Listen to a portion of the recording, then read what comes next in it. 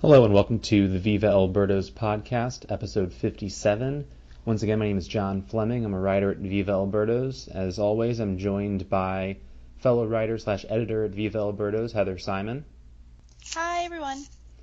Hi, Heather. And, obviously we'll get into talking about the Cardinals in, a few minutes here, but I think we'd be remiss if we didn't start off by talking about what's certainly been the biggest story in baseball over the last several days, which is the tragic passing of Jose Fernandez, the 24-year-old pitcher for the Marlins who was killed on Sunday in a boating accident. And, rather than just, rehashing the details, I'm sure everybody who's listening knows what happened, and if they didn't, I'm sure that, they're not going to have a hard time finding the details. But Heather, just what's your, reaction to? Because there's so much to take in as far as just the gravity of the story, as far as all of the aftermath of it.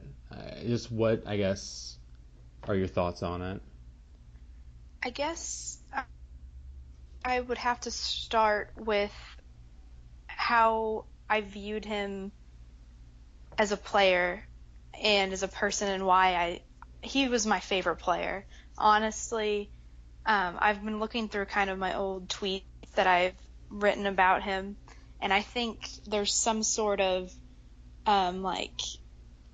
permutation of me saying I love Jose Fernandez at least 6 times in the past 3 years, and sometimes it's like a heart emoji, sometimes it's just straight up I love Jose Fernandez. That's it. So he was definitely my favorite player. It probably went between him and Carlos Martinez, but they're kind of similar. So, but he was my favorite. And the reason why, I think it has to do with, I've been thinking about it a lot lately, and I think it has to do with just how he was. It's hard to say. It's hard to say was, but just how he was as a person. He had all these attributes that I just admired in a person, and things that I really wanted for myself.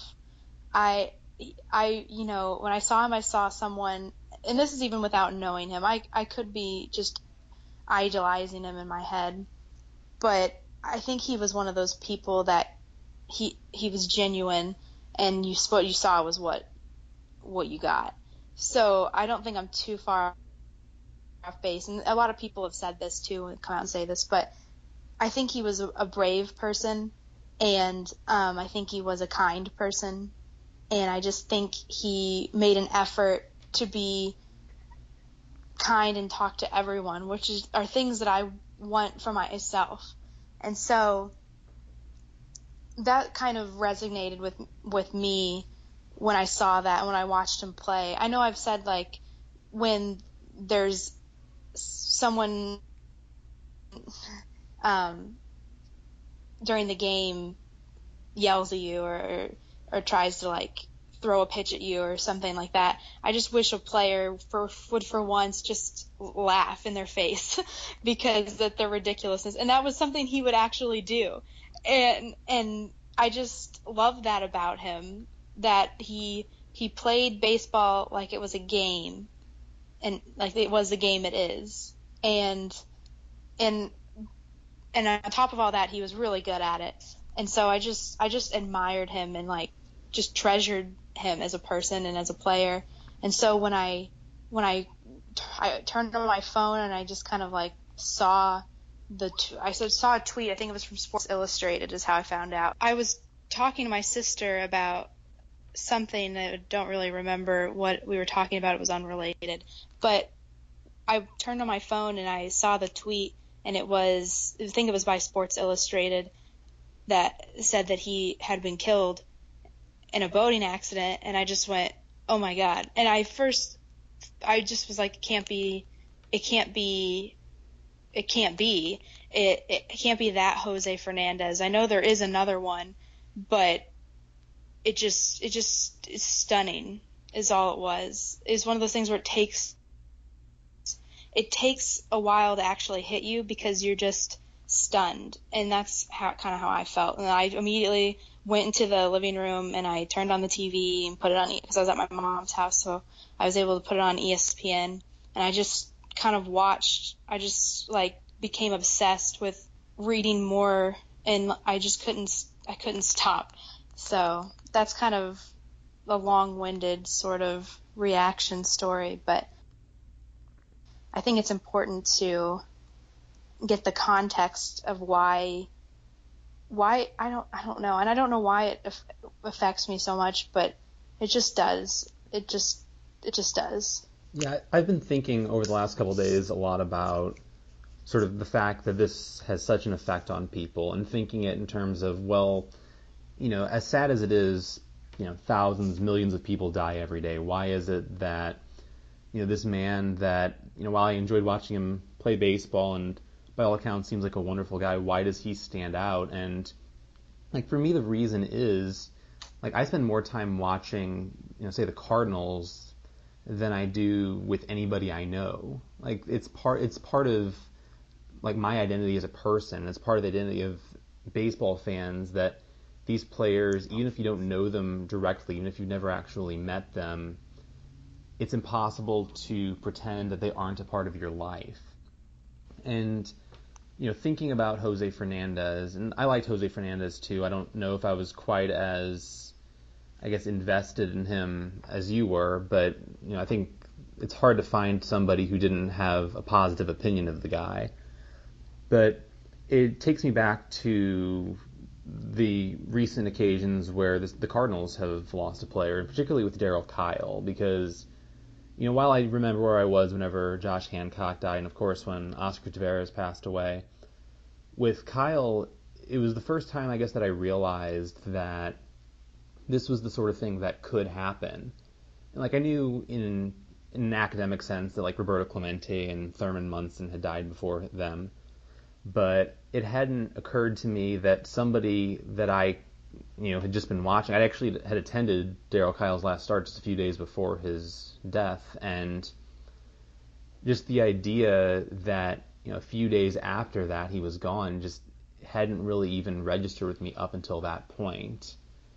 And I think everybody has one of those moments, and certainly for people in Miami, that's going to be, especially younger fans, this is going to be one of those moments that really affects them profoundly, because there's really no way to go back once you've hit a point that you realize that these players, as much as you might idolize and worship them, are human, and there's the possibility, sadly, of this kind of thing happening. Yeah, it's kind of like this whenever anyone really is taken far too soon. It makes you think about how suddenly the choices we make, and they could just be normal, everyday choices, me getting up and going to work tomorrow, could be the last things that you do. And it's almost like when tragedies like this happen, we try to find something, some sort of fault that the person made, because then at least we can explain it. Yeah. We can say that, well, they were doing this and that's why. And it makes us feel, I guess, in a sort of sick sense, better, because as long as we don't do that, make that mistake, then we'll be fine. When in reality, it doesn't matter. It just it doesn't matter, because it's like, it's almost like whenever your time's up, it's up, and there's nothing that we can do to prevent that. And it's a terrifying thought that we don't have control over some things. And I think that's that's sort of the hardest thing to grasp when something like this happens, is that that's not always in our control. Yeah, it's kind of a cliche at this point to say with Fernandez in particular, but he was a player who was so full of life that it is hard to think about it in any other terms. And a lot of the clips that were being shared, a lot of the GIFs, whatever you want to call them, that were being shared on Sunday in particular, and up through today, And you see things like when he robs Troy Tulowitzki of the hit, and all either of them can do is just smile back at each other about it. Or you see his reaction after he hits a home run against the Atlanta Braves, and the Braves players start to confront him at home plate, and like all he can do is smile about it. There's such a genuineness to him, and it wasn't just his on-field persona. It was the story of how he came to the United States after 3 failed attempts from Cuba. The fact that he ended up saving his mother's life from drowning on one of the attempts, and like there was just nothing about him that you could possibly say a negative word about. And you mentioned before that people will try to sort of rationalize it. People will ask, well, what was he doing on a boat, things like that. But it doesn't matter. In the end, it's the sort of thing that can happen. Unfortunately, it's unavoidable. And it's hard to process, I guess, because as far as all major league players, Fernandez is the most successful one who's passed away, at least since Thurman Munson, maybe even Clemente. Like, he was that good of a player. But there's also sort of the sense of me that wonders, like, does that matter? Like, why are we more concerned about Fernandez than we are, like, when Nick Adenhart died, for instance? And it's a complicated issue, but I think in the end I understand it, and it's because, as I mentioned before, Fernandez was a part of our lives. He was certainly the part of the lives of fans of the Miami Marlins in a way that it's going to be impossible to not notice that he's gone. And like, for instance, next year the All-Star Game is going to be in Miami, and I can promise you there will be tons of tributes to Fernandez at the game. And like yesterday, we're recording on Tuesday, on Monday they announced that they were going to retire the number 16. It's going to be the first uniform number that's going to be retired by the Marlins other than the 42 for Jackie Robinson. And like people are going to notice that he's gone. And like, I don't have any children, but if I do have children someday, they're going to know who Jose Fernandez is. And it's just so strange to me that they're going to know him as somebody who was gone too soon rather than somebody who's pitched for 20 years in the major leagues and was a first ballot Hall of Famer. I think that's kind of where it lies. When a player is just of that quality, you get to know them a little bit more because there's more attention on them. So their personality is more exposed. So that's part of it, I think, why we care so much. But also the personality went with the player. It complemented it. They complemented one another. Someone that had that ability and had that much fun. It just was a perfect storm of greatness, and that's why he was so beloved and why it hurts to think that there's going to be baseball without him. One thing that I remember thinking about not long after I'd heard the news was a player that really doesn't get mentioned quite as often when people are reciting players who have passed away in their playing careers. But I thought of Ken Hubbs, who was a middle infielder for the Cubs in the 1960s, who died, I believe he was 22 when he died in a plane crash, and he'd been an all-star and he'd been an up-and-coming type of player for the Cubs. And I had never even heard of him until about a year ago. I had heard of him as sort of a anomaly as far as a player that got off to a really hot start and then didn't have much production after that, and obvious reasons there. And I remember thinking, how sad is it that for me, I had never heard of him, and like, my parents are slightly too young that they wouldn't have, like, they would have been alive for him, but they wouldn't have been paying attention to baseball enough to have any sort of recollections of him. And yet, if my parents were slightly older, they would know exactly who he was. But for whatever reason, his story like almost got lost to time. And I really hope Fernandez isn't like that, because it's not just the fact that he was a really good pitcher. It's not just the fact that, like, he's a bona fide NL Cy Young candidate this year. And it's not just, it wouldn't just be like a sympathy vote kind of thing. Like, he's a legitimate candidate. And the fact that, say, the Marlins are retiring his number, the fact that, like, who knows what other kind of tributes are going to come along the way, but I feel like, in this new age of social media, it's not just hearsay. With somebody like Ken Hubbs, you have some pictures, you have maybe some old broadcasts, you have his baseball reference page, and that's about all you have. But with Fernandez, you have just an endless supply of video, of interviews, and he's somebody that even though I've never met him, you've never met him, I'm guessing most, if not all, of the people listening to this haven't met him, it's like we knew him. And that's just what 21st century media is. It really has nothing to do with him, but, in a larger sense, it's everything about him is what we know about him and what we're going to remember about him. The access to the players now is definitely a lot greater than, I guess, probably back then. And so with that access, we can tweet them on social media. We can talk to them in a sense. And so if it definitely feels like even if you haven't met someone, that you can get a good scope of how they are as a person. And I think because of that, I don't think he will suffer the same fate as is it Ken Hubbs? Yeah. I don't think that will happen necessarily because, I don't know, we still remember Roberto Clemente. And even though Roberto Clemente had a very long career and it's a little bit different, but I just kind of put him on par with that, especially what he meant to Cuba and to the Cuban people in Miami and to just Miami in general. I mean, but it just seemed like he was everything to them. They talk about him, Jose Day, they call him Joseito. People acted like, that's their son or their nephew or their grandson.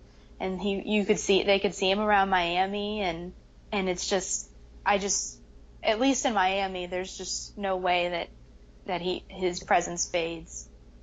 And how could it with a presence like that?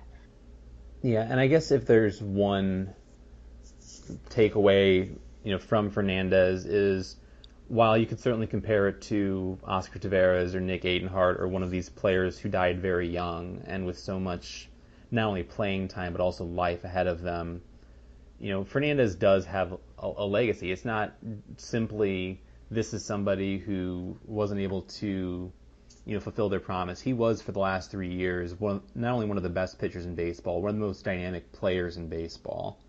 Like, this is not just some instance of a player dying and all of a sudden people, in retrospect, have, warm and fuzzy feelings about him. This is a player that was beloved just across the board, though especially in Miami, especially with the Cuban American population. And I just don't know what else to say about it because, it's not going to be easy over the next, weeks, months, years, decades to think about it because this is going to be one of those people that we think about for the rest of our lives. And my hope is that we're going to eventually think about him not for what wasn't, but for what was, sort of in the way that we think of Roberto Clemente. Like, we may know how Roberto Clemente died, but when we think of him, I don't think of a plane crash. I think of an outstanding player. I think about 3,000 career hits. I think about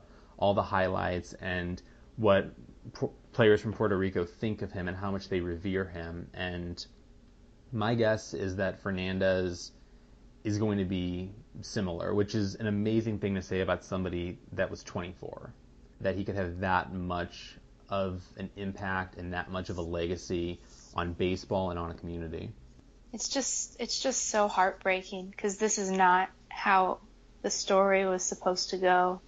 Absolutely. And, certainly this was not something, 72 hours ago I thought that we were going to be discussing on the Cardinals podcast, but it's really impossible not to because it's such an important story for baseball, and it has such an important imprint on what's going to go on moving forward I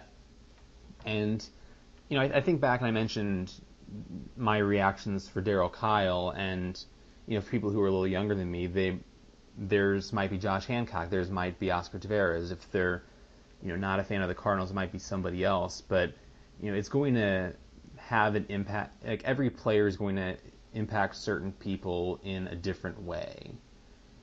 And, it's not that I'm certainly not numb to it, but it's not that, the story is any less sad, but there is a sense that, it's happened before, and sort of a sense of, this is a thing that can happen. And for people who, are just coming of age now, if you're like a 10 or 12-year-old kid, then this is just, I can't even imagine, because it's such an important, to some degree, iconic player that's gone. Now, obviously, we're going to, eventually move on to discussing the Cardinals. This isn't going to be the entire episode, just because there's really only so much to say. But do you have any other, final thoughts on this topic before we move on? I feel like I could just talk about Jose for a long time, and it's hard to stop talking about him, because it just seems like when you stop it really sinks in that there's not, there's eventually there's not going to be anything else to talk about with him, because he's not making any more. This is the final story. And so it's hard. It's hard. It is. And, it's not going to be one of those things that we're going to just hit a certain point and it's going to click and it's like, oh, well, we're over it. It's going to be something that's going to, persist for a long time. But, in such a short period of time, we got so many memories, and, you can think about what more there was to come, but what happened in that time was just so incredible that it's hard to scoff at that either. I'm just going to miss him.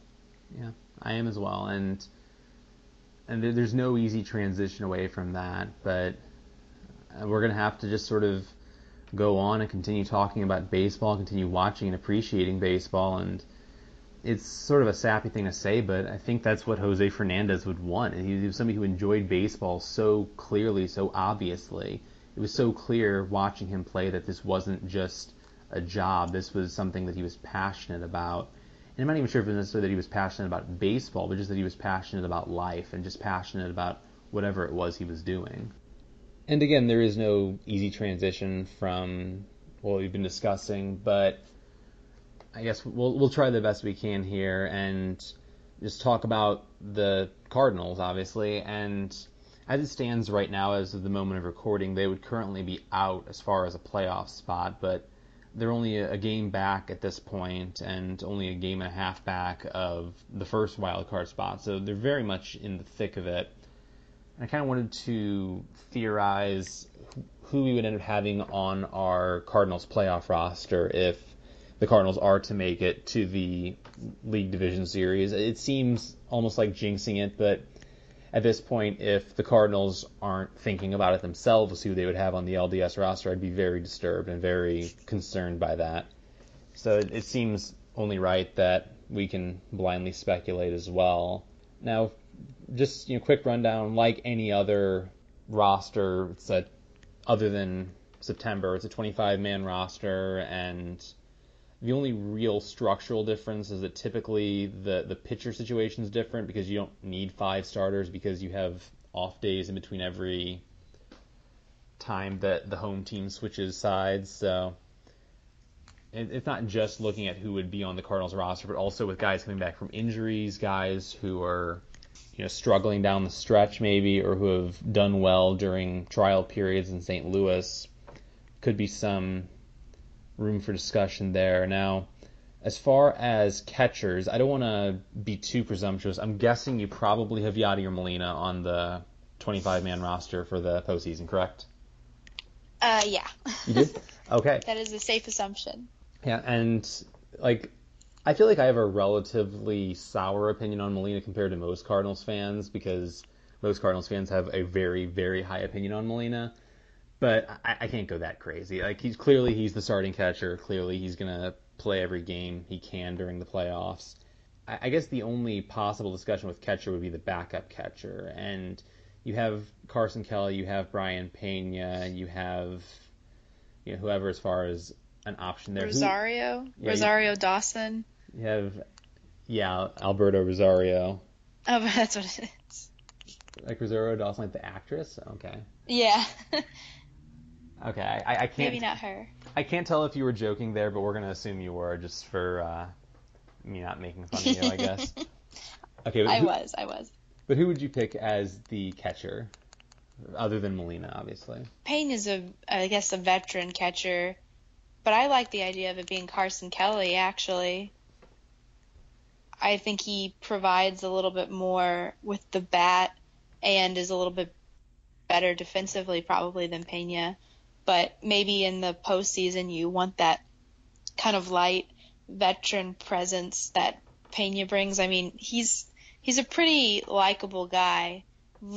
You saw from his Twitter mishaps this morning, Tuesday. This is Tuesday. He was hacked and he was like, "Oh, I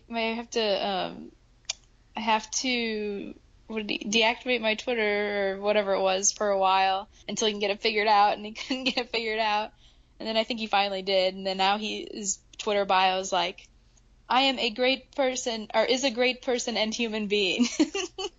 So I think he's a great person and human being. Maybe him. I don't know. That's a tough choice. Yeah, I think that with Pena, because he's been such an upbeat personality for the Cardinals, even in very limited playing time this year, you certainly want him around. But because Yadier Molina the last couple postseasons has gotten hurt in both of them, I think it just shows the need to make sure you have your best available talent available. Now, certainly if something happens with Molina where he's out for a long time, you can replace him on the postseason roster. But if he's going to be out for a day or something like that, you want to make sure you have the best player available to you. And at this point, I don't necessarily have a ton of faith in either of them. Like, as of this moment, Carson Kelly has a WRC plus of 20, where 100 is considered league average, and Brian Pena is at 19. And Kelly's defensive metrics are a little bit better, but it's really hard to go off of that. At this point, though, I think Carson Kelly's probably a little bit better, and at least based on usage, it seems like the Cardinals are more inclined to go with Kelly, so I think I would as well, though it would definitely be in the best interest of the Cardinals for Yadier Molina to stay healthy, if at all possible, because it's a pretty substantial downgrade, just as it was the last couple postseasons where it was Tony Cruz or A.J. Pierzynski that you'd be counting on. I'm not really wanting to see Kelly or Pena play, hopefully at all, but certainly not a lot. I mean, I guess the one upside would be if they play a lot, it means the Cardinals, at least made the LDS, but if we're assuming that, I think Kelly's probably the way to go, but I'm not going to lose too much sleep if they go for the veteran presence instead. Now, as far as the infield, I was going to sort of break this down, I guess, position by position, but it's been such a fluid situation as far as who plays first, who plays second, who plays third, who plays shortstop, and it's a little bit hard to define. There's certain players that definitely are going to make it. Matt Carpenter, despite the fact that he's had struggles lately, you would think that unless they decide that he's badly injured again, is going to make the roster. Aledmys Diaz, after coming back from injury, he's in the lineup tonight, and presumably, barring some sort of re-aggravation, will be on the roster as well. But what would you do as far as the many options available as far as like guys who could play middle infield? You have Colton Wong, Jed Jerko, Greg Garcia, Johnny Peralta even. Like, do you take all of those guys? Do you take some of them? Like, how do you, I guess, balance the team? I think you have to take Jed Jerko, for sure. Yeah. I think that's kind of a given.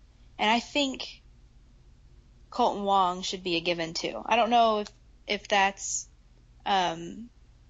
necessarily how the Cardinals think, but I think Colton Wong needs to be on that roster. And I guess then I probably would actually take all of them, really, because I think that leaves first base open for Matt Carpenter, And then you could have Colton Wong at second, and then Jerko at third, and Diaz at shortstop, and then you would have Peralta on your bench along with Greg Garcia. So I think I would probably take all of them with the knowledge that Holiday will be out, which slides Brandon Moss to left field and Carpenter to first, if that makes sense.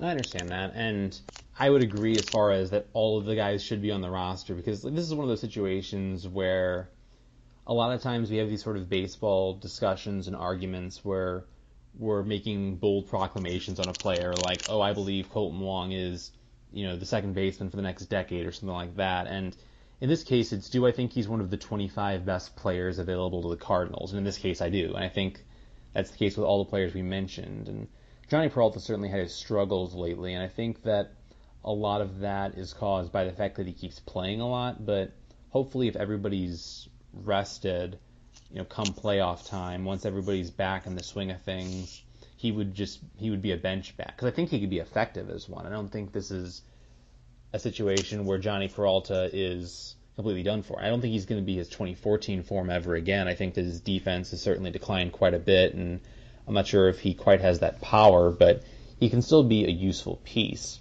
I think the one other infielder that we haven't really mentioned that would maybe be a major candidate would be Matt Adams, who he wasn't on the postseason roster last year, but I think people tend to underestimate how good of a hitter Matt Adams is. Like, he's not, Anthony Rizzo or Paul Goldschmidt at first base or Joey Votto, but he is still an above-average major league hitter, as most first basemen are, granted.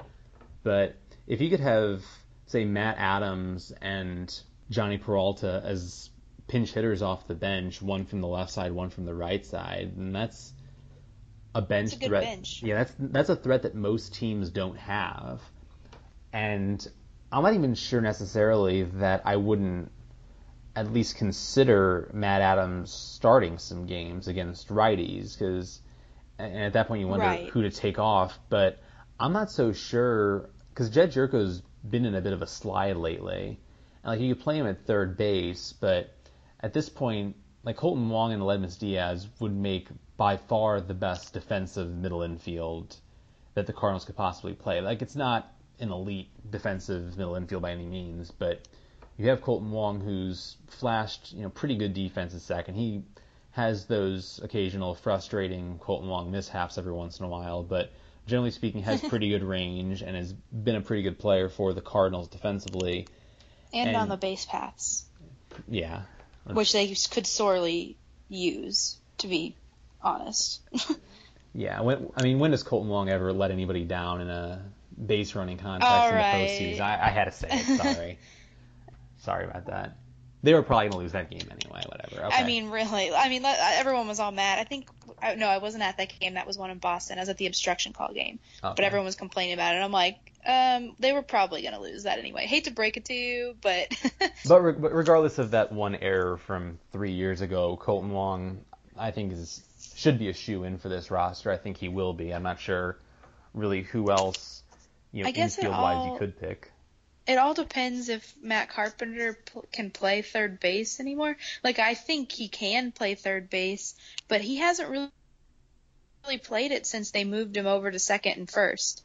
It's almost like, now he's not a third baseman anymore, so he can't play there anymore, right? Or am I wrong about that? Like, has he played third base and I just don't remember? He's played some third, I believe, but certainly has played it less. And it is strange that you would have a player that you would move over to first base, partially for need, but partially because his defense hasn't been quite as good this year at third base. But so moving to first base is a natural and logical transition, but moving him to second seems strange because second base fields more balls that are difficult to field than third base. But it's weird. It is weird. I guess that's okay if Matt Adams starts, as long as Carpenter goes to third and not second. Yeah, I agree with that. That would be my concern, is if we're starting Matt Adams, which I have no problem with, against right-handers. But if that puts Colton Wong out on the bench, then that's not really ideal either. What I really want is definitely Wong and Diaz at second and short. And then fill in Carpenter somewhere, third or first, depending on if you want Jerko or Peralta or Matt Adams to start. And my philosophy on Matt Carpenter playing second base is kind of like my philosophy on Jed Jerko playing shortstop, which is it's okay if you have the people around it to justify it. Like if the Cardinals had Anthony Rizzo and Chris Bryant as their first and third baseman, then sure, you can play Matt Carpenter at second base so you can keep his bat in the lineup while keeping these other premium bats in the lineup. And while I think Matt Adams and Johnny Peralta's declines offensively have been a bit exaggerated, I don't think they're such great threats at the plate that I would screw up the entire defense to accommodate them. Mm-hmm. And like Wong and as I said before, Wong and Diaz, it's not like you have, Anderson Simmons out there. It's not like you have Ozzie Smith in his prime out there. You have, Diaz who, it's hard to know exactly how to evaluate his defense, but I definitely don't think it's elite. But it's serviceable, and it's certainly better than what Jed Jerko has been playing at shortstop recently. But yeah, I think that's the right move. Whether that happens, who knows? Hopefully we get to the point where we're able to complain about Mike Matheny's infield construction, because it would mean that they at least made it to the NLDS, which would just be incredible because they'd be against the Cubs again. And I feel like last year there was sort of this sense of dread among a lot of Cardinals fans of, if we lose to the Cubs, we're never going to hear the end of it. And for the most part, we have not heard the end of it. But the dread also came from the fact that I think we all kind of felt like they were going to lose to the Cubs. I talked a big game, but the Cardinals really seemed to limp into those playoffs after a tough, a brutal season injury-wise, and just kind of a brutal season in general, coming off of kind of a brutal off-season. So there was just this collective dread that, oh, great, we have to play the Cubs, who are, and we're limping in on crutches into this series, and we're playing the Cubs, and who are an upstart kind of team, and it just didn't feel. It felt like it wasn't going to go in the Cardinals' favor. So I think that had a lot to do with it too. At least for me, I just had this bad feeling. Yeah, there was definitely a sense last year that the wheels were starting to fall off on the Cardinals because they'd had such an accumulation of injuries.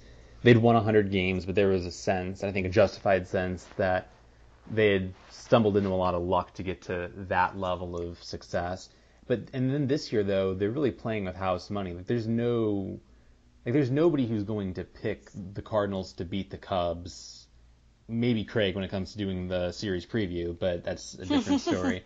But when it comes down to it, nobody's going... He says should, not will.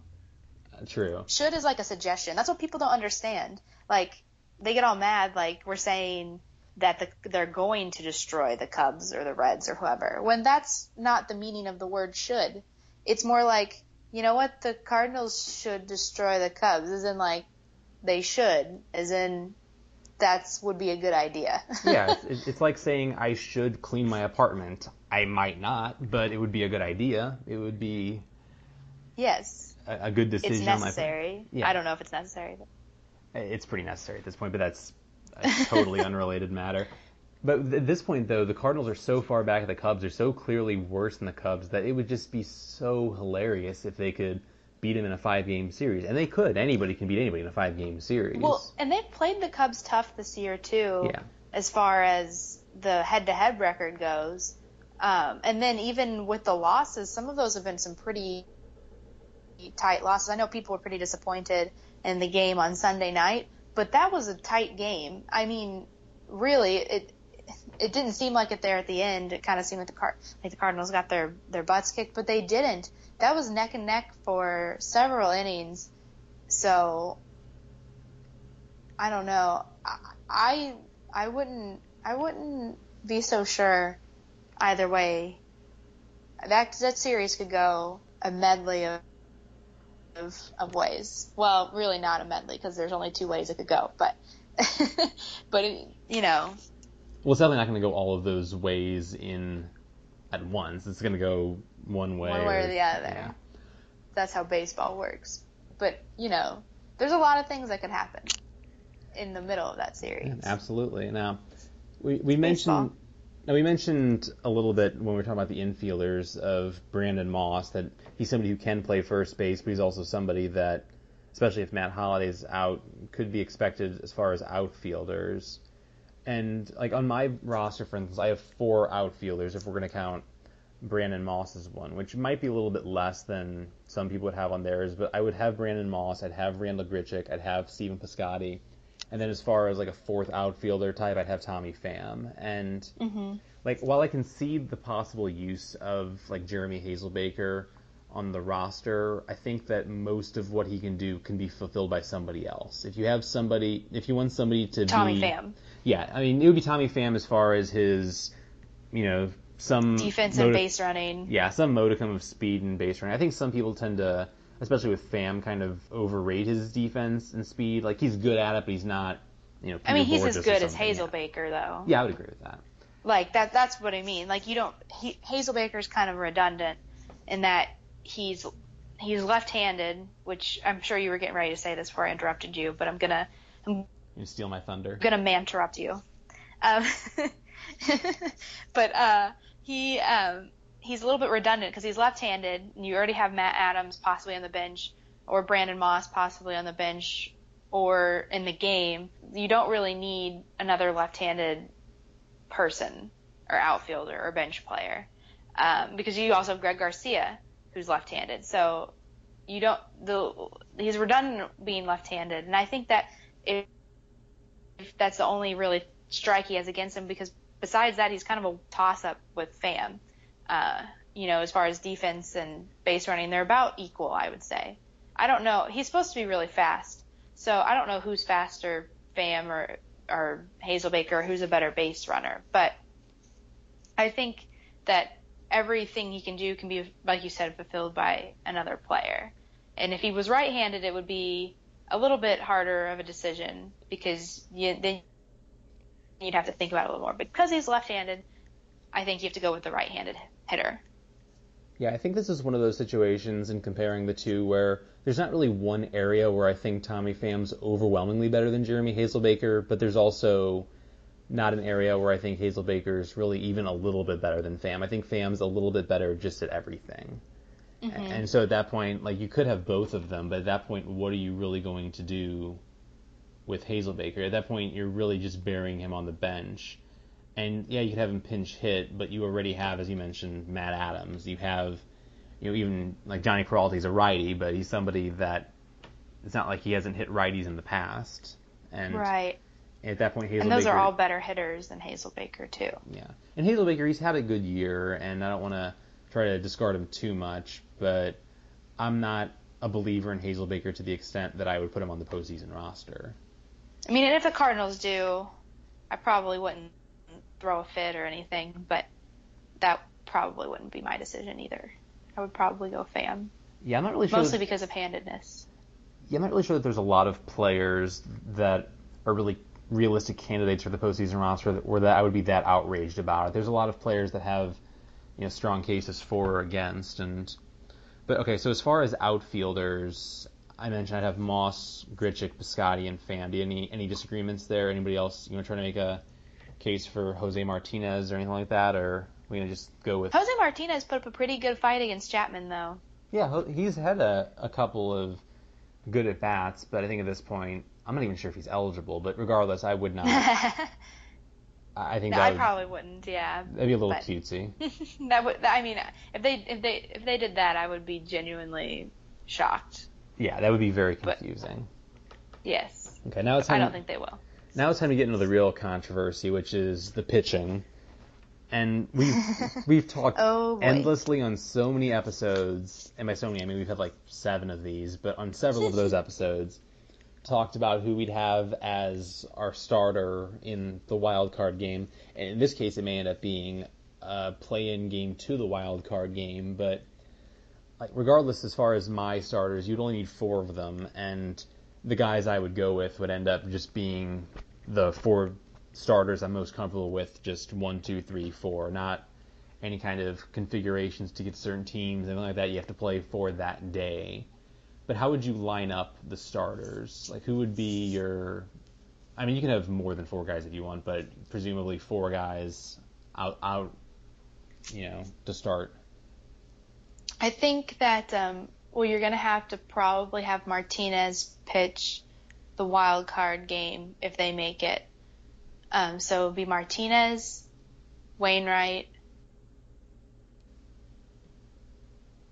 And it gets a little tricky. Reyes.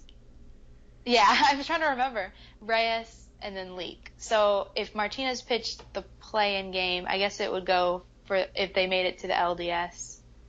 LDS. I was trying to think if that was the right thing. Yes, it would probably go Wainwright, Reyes, Martinez, Leake. Right? Doesn't that work out? It'd have to be Leake because based on what happened, I didn't watch last night's game. I was watching the Marlins game instead.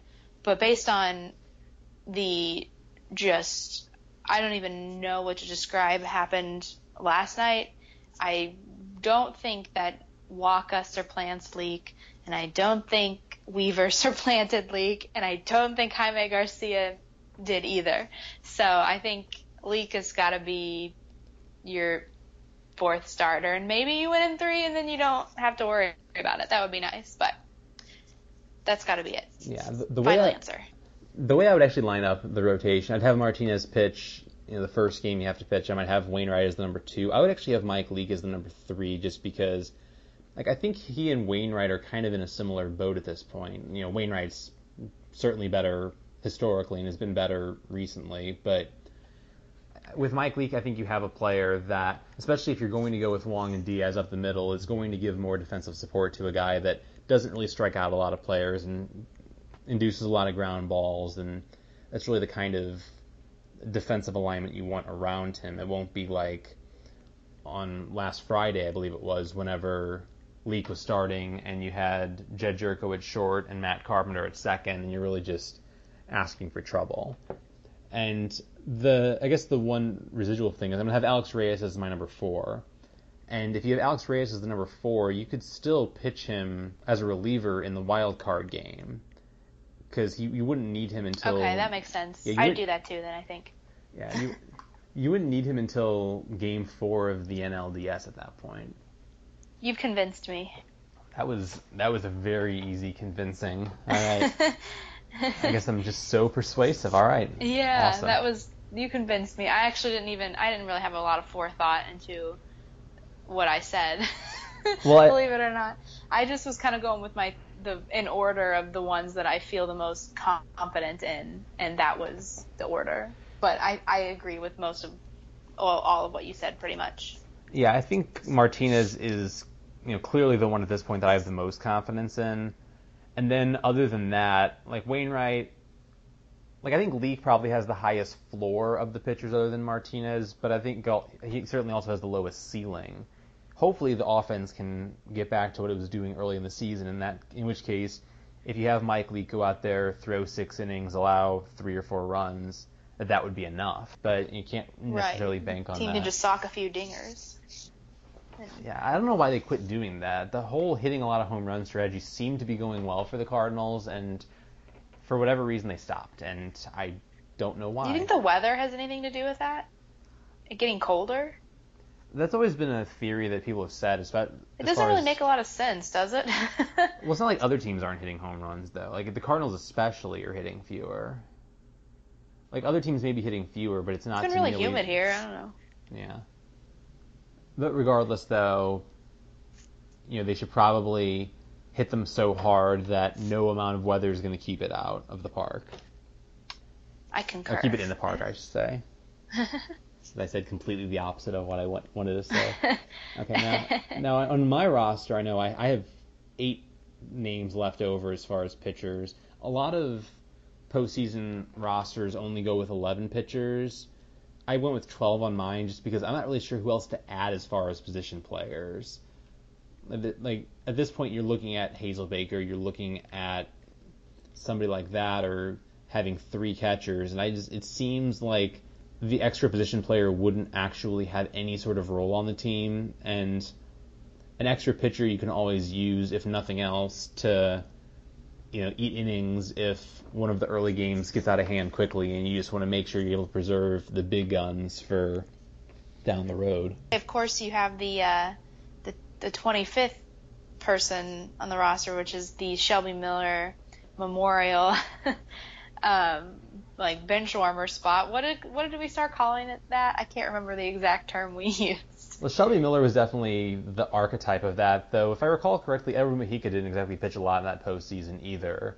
And then in 2014 it was That's going. True. Yeah, in 2014 it was going to be Michael Wacha, and then I'm not sure if you heard this, but Michael Wacha came into NLCS Game 5. I heard a rumor that had happened. Fairly underreported part of Cardinals lore, I guess you could say.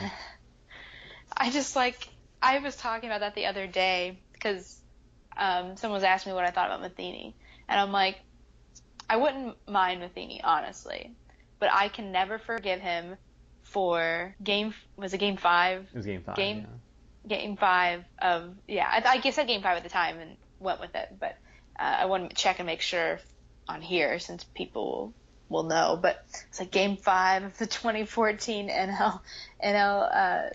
NLCS, and they're like, when he put Michael Wacha in, I was like, yes, and they like knew exactly what I was talking about. Even like not baseball people knew, like they know. That's how bad that decision was. Like everyone, no one but Mike Matheny does that. Yeah, and of course the one person that had the like authority to make that decision was the one that would, I guess. I don't know. Yeah, that's a tough one to forgive, but regardless, Michael Wacha, among many others, a candidate for the bullpen this year. As far as relievers, there's not really that many players in the bullpen that I consider just super reliable. I think Seung-Hwan Oh really goes without saying that he would be in the bullpen, and Matt Bowman certainly has been... Zach Duke. Yeah, one of the better pitchers. Like, Bowman and Duke, to me, are very obvious candidates. And Segris Kevin Segris has had some struggles, but...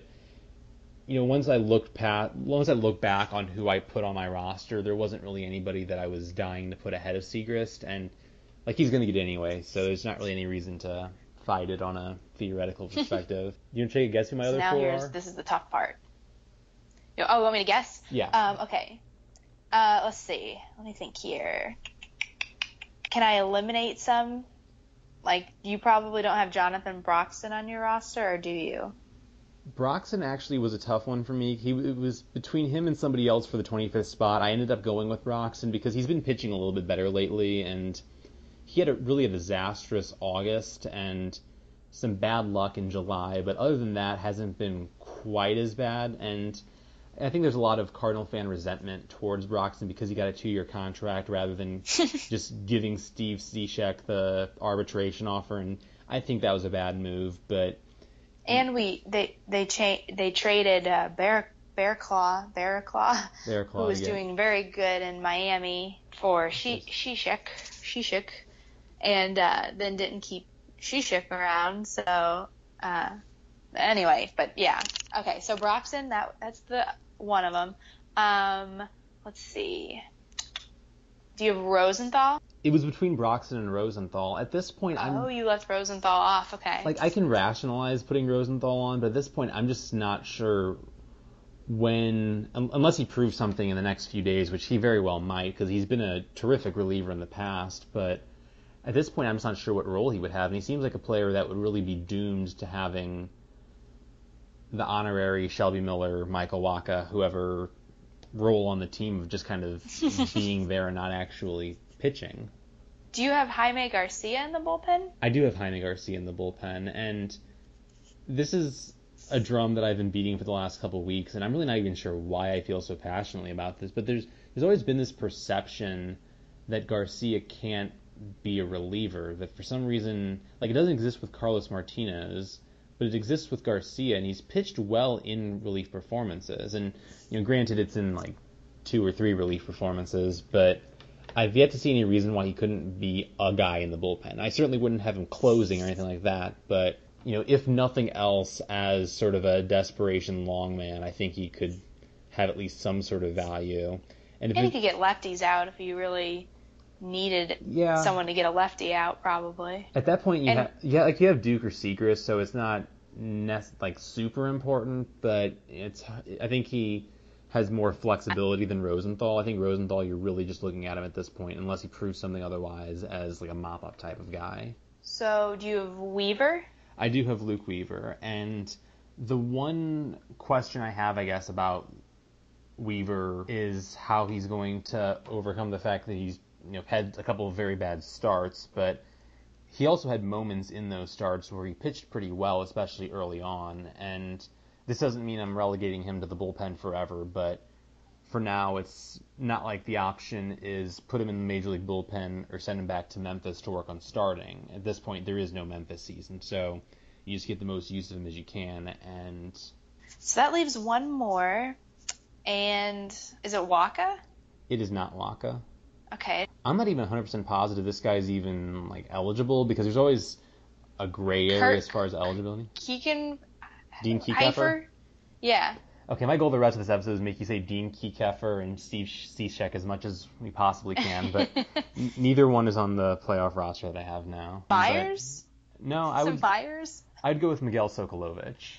Oh, I forgot about him. Okay, yeah, that seems okay. And he's one of those guys. He's an older guy, and he's not necessarily an exciting player, but he's been effective when he's pitched, and I could see him becoming like a sixth inning kind of guy in the postseason. And yeah, I mean, at this point, the choices would be between him or somebody like Waka or Rosenthal, where I would have no idea what I'm getting.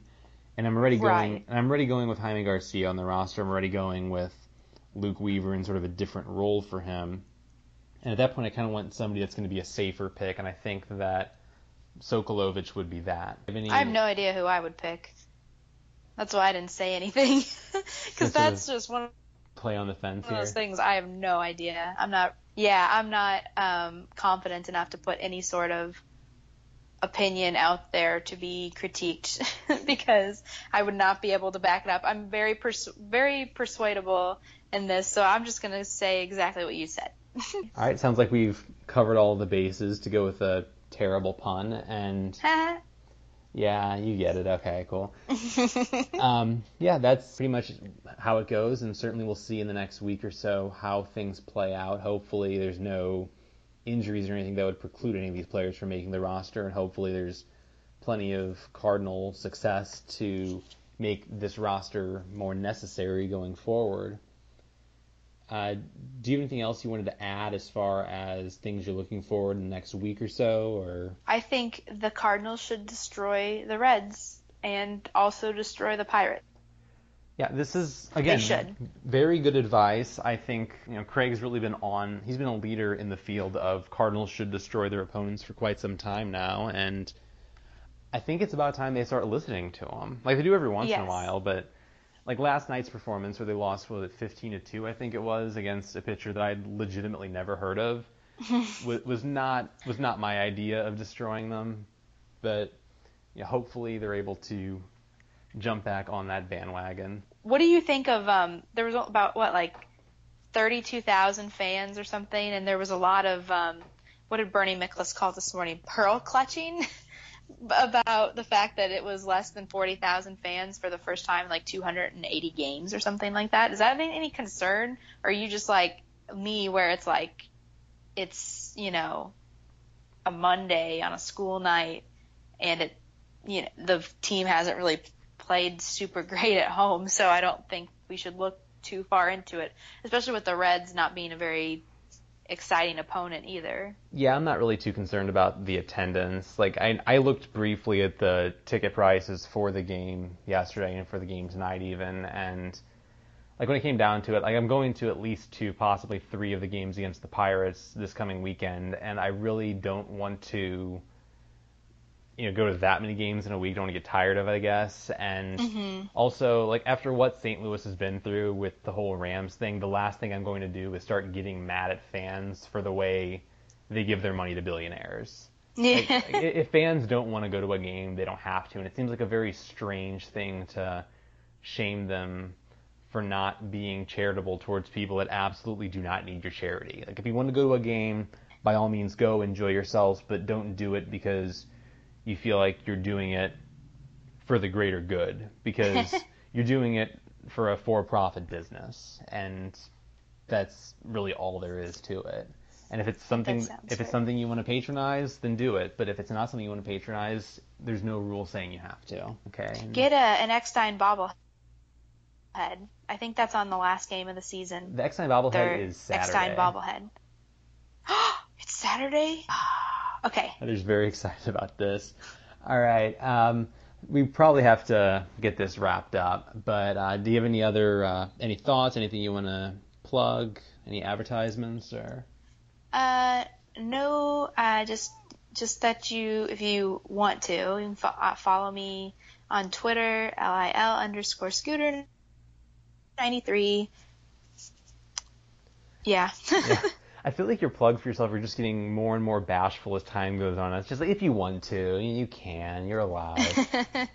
I mean, by now it's like, I don't know, I'm not a great Twitter follow. But I'm gonna start plugging random friends of mine's accounts and stuff in this segment, but we'll start with that next episode. But okay. For now, you can follow me on Twitter at JohnJF125. Follow Viva Albertos at Viva Albertos. Go to VivaAlbertos.com. Follow us on Facebook. Subscribe to the podcast on iTunes, Stitcher, wherever. I don't even know how to subscribe on Stitcher, but I assume some people do it. I don't even know what Stitcher is, to be honest. Everyone says it all the time, and I'm like, yeah, do it. It's the one that's not iTunes. Yeah, it means nothing to me. Hopefully that doesn't get us pulled off of Stitcher. But, yeah, go ahead and rate and Sorry, Stitcher. Yeah, rate and review, do all that good stuff. And, yeah, I think that's about all there is to it. And as far as our schedule going forward, it really is going to depend on if the Cardinals make the postseason. If they have a wild card game to look forward to, we'll probably try to put something out somewhat quickly just to make sure we get it in before the game. If they end up missing the postseason, we'll still do an episode next week, but it'll be on a more subdued basis, I guess you could say. And I personally hope that we are rushing around like crazy a week from now to make sure we get something in order. Yes, me too. All right. Thank you to everybody for listening. Thank you, Heather, for being part of this episode. We kind of went two very different directions with the subject matter. I feel like the first part was a good tribute to Jose Fernandez's life, and I feel like jumping back in, talking about baseball, joking around, laughing was a good tribute to his essence. That's all I have to say about that. So thank you for listening, and have a good time until we talk again. Over the weekend I was visiting with my family, and my dad was talking about how he listens to the show and he enjoys it and all that, but he was saying that he thinks we agree too much. And I think this episode is really going to sit poorly with him because we disagree on absolutely everything. It's because I was ill-prepared per usual. Oh, well.